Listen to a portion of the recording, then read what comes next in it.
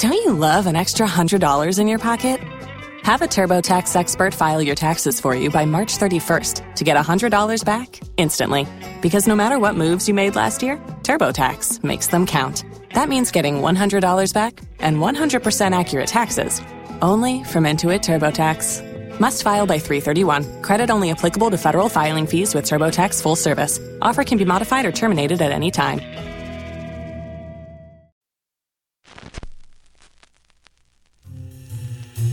There is grandeur in this view of life. Welcome to Evolution Talk with Rick Coast, an introduction to the oldest story ever told.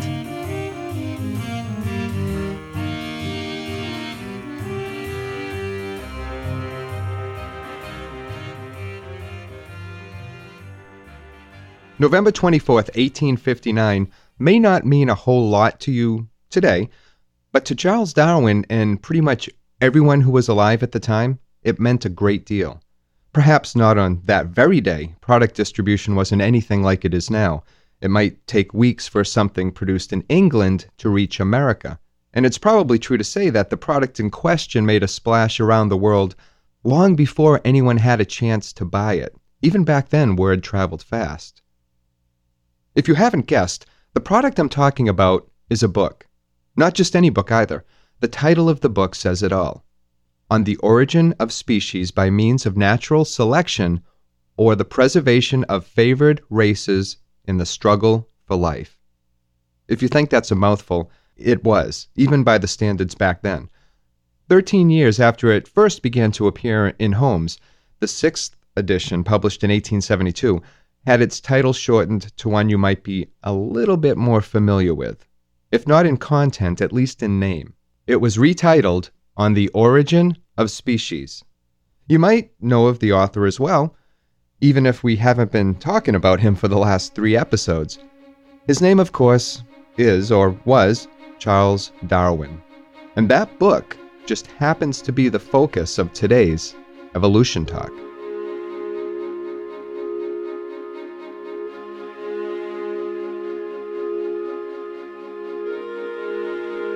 We'll begin our story not in 1859, but a few years prior to that, 4 to be exact.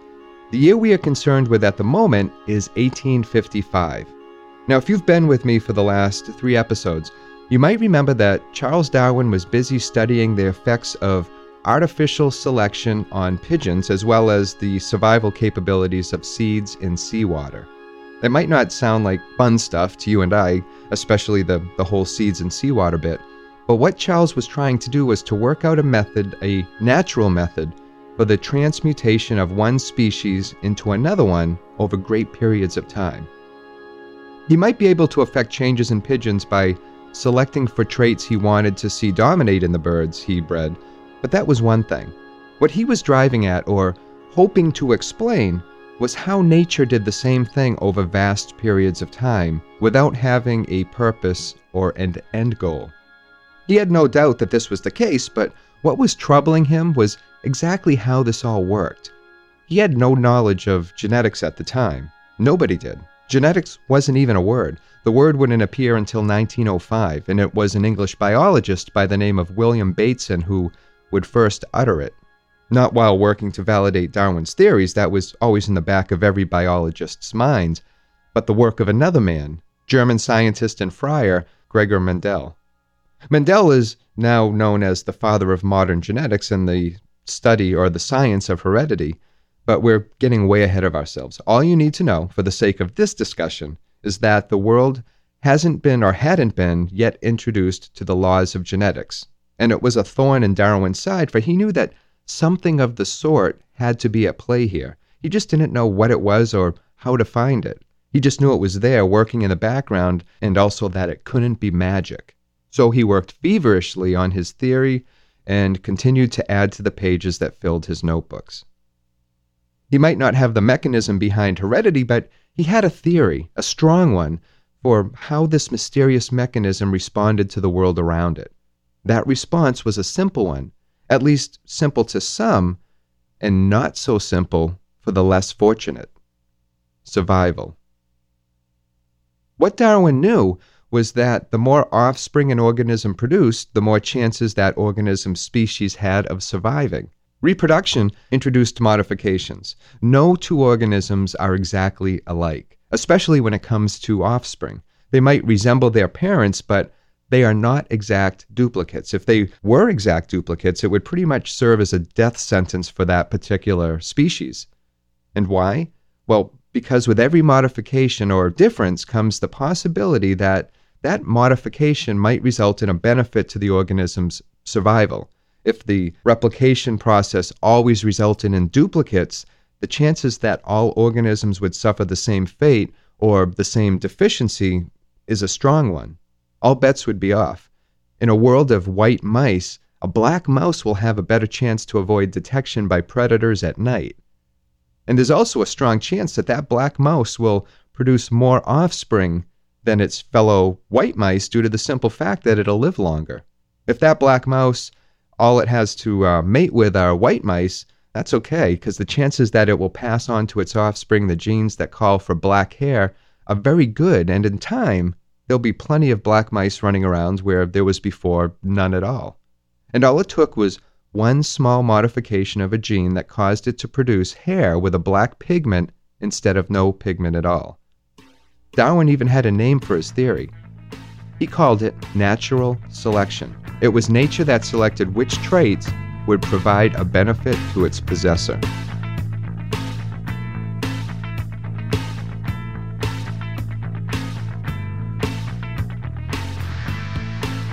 Darwin shared his ideas with his friends, most notably the geologist Charles Lyell, who we were introduced to in an earlier episode.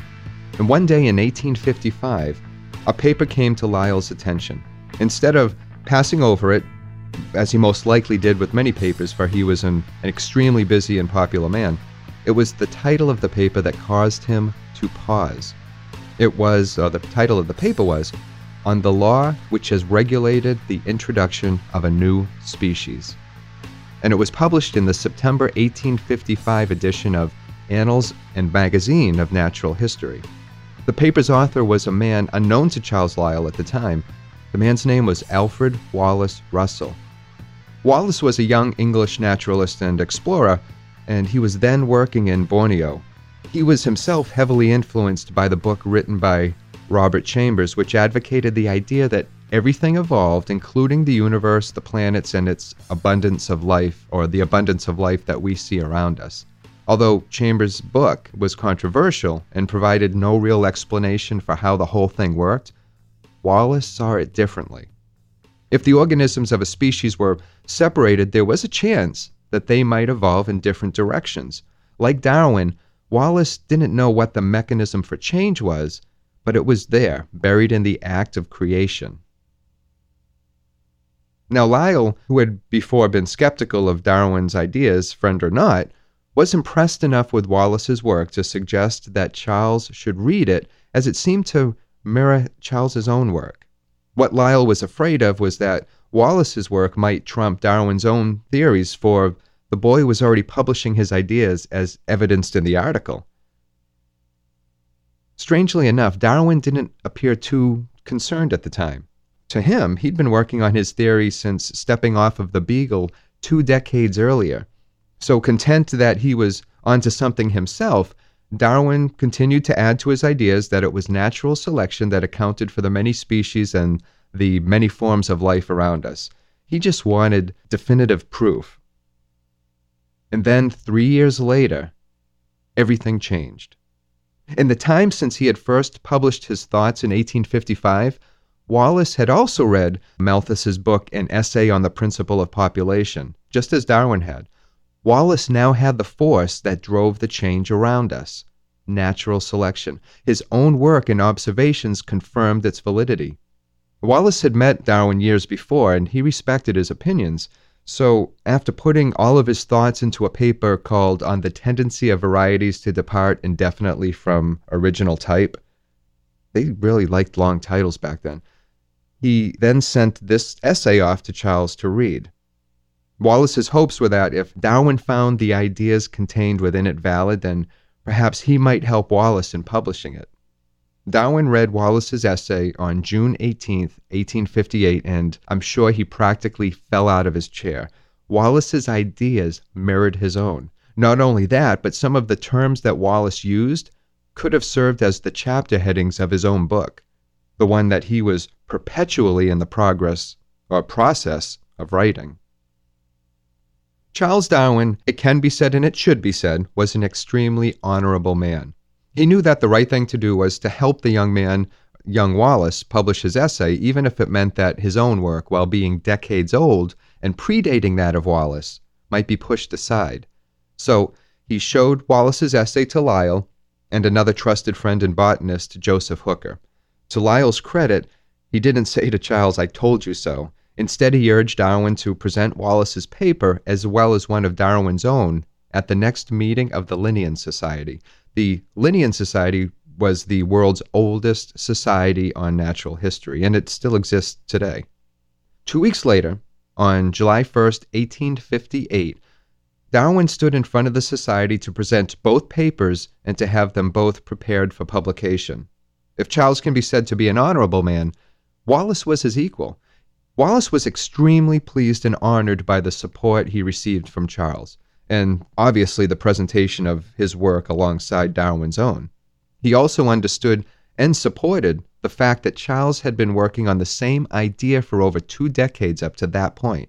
The massive amounts of evidence that Darwin had collected to support the theory of evolution of natural selection dwarfed his own. Following the presentation of the papers, Charles gathered together all of his notes, all of his sketches and his ideas to produce and publish on November 24th, 1859, on the origin of species by means of natural selection, or the preservation of favored races and the struggle for life. To say that that book made a splash would be an understatement. It changed the world. It has sometimes been said that the success of The Origin proved that the subject was in the air, or that men's minds were prepared for it. I do not think that this is strictly true, for I occasionally sounded not a few naturalists, and never happened to come across a single one who seemed to doubt about the permanence of species. Darwin's masterpiece was both celebrated and condemned. Chief among his detractors were those who held to the belief that the world and all of the creatures on it was created in the way set forth in Genesis. That being in 6 days it was created, and from that time only 6,000 years had passed, not the billions of years Darwin required for his theory to hold true, and certainly not in the way that he said. To suggest that man descended from apes, which is really not what he suggested at all, was considered by some, or many, preposterous. On June 30th, 1860, a heated discussion, which some call a debate, took place at Oxford University, and that debate is still referred to today. The debate happened at a meeting of the British Association for the Advancement of Science, and it was presided over by Darwin's former mentor, John Henslow. Also present at the meeting was Samuel Wilberforce, then Bishop of Oxford, and he stood up against the English biologist Thomas Huxley. Wilberforce asked, and famously, if Huxley claimed his descent from a monkey from his mother's side or from his father's side. Now, whether this was actually what the bishop said, no one will really ever know, but Huxley's reported reply was equally worth repeating. I would not be ashamed to have a monkey for an ancestor, but I would be ashamed to be connected with a man who used his great gifts to obscure the truth. Just as memorable was the presence and reaction of Darwin's old cabin mate and captain of the Beagle, Robert Fitzroy. Being a deeply religious man, imagine Fitzroy's shock when he discovered, or was told by somebody, that his voyage with Darwin marked the birth of Darwin's great idea. During the proceedings, Fitzroy's dismay got the better of him, and it's said that he lifted his Bible over his head and implored those present to believe God rather than man. Now, if only there had been recording devices back then. If you visit Oxford today, you'll find a stone monument marking the event outside of the Museum of Natural History. And Darwin's opposition didn't only come from his religious peers, but also from some of his professional ones. Surprising even to himself was the reaction of biologist Richard Owen, who at first Darwin looked to for support. Owen wrote a review of Darwin's book where he called the idea that man originated from apes an absurd one. He then added, as if to add salt to the wound, that it was an abuse of science. Needless to say, he and Darwin had little to say to one another after that. And not to be deterred, Darwin continued his work. Now that his ideas and his theory were out there, and pleased that the world didn't come to an end with the publication of his book, Darwin turned his attention to the very subject that vexed many who had read it, that being the descent of man. When I found that many naturalists fully accepted the doctrine of the evolution of species, it seemed to me advisable to work up such notes as I possessed and to publish a special treatise on the origin of man. Darwin's follow-up to On the Origin of Species was published in 1871, and it was titled appropriately enough, The Descent of Man. And in the book, he laid out his notion that man's ancestors journeyed out of Africa to populate the world. Now, because of the abundance of primate species in the dark continent, such as gorillas and chimpanzees, it only made sense to Darwin, and it continues to be a widely held belief today. One must not forget, too, that all of this was worked out by Darwin well before the discovery of the fossilized remains of Neanderthals and other extinct forms of early man-like creatures.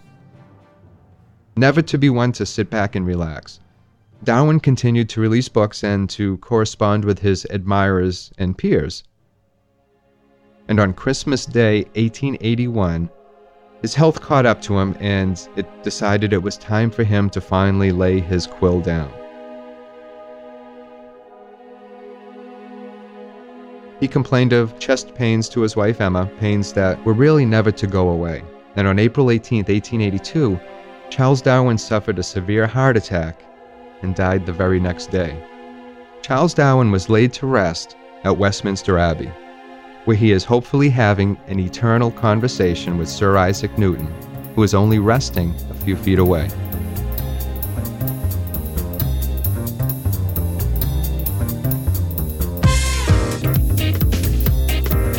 I hope you enjoyed today's episode of Evolution Talk. I'm Rick Coast, and you can find show notes and source material and also ways to support the show at evolutiontalk.com. I'd love to hear from you. I hope your week is going well, and until next time, please take care of yourself.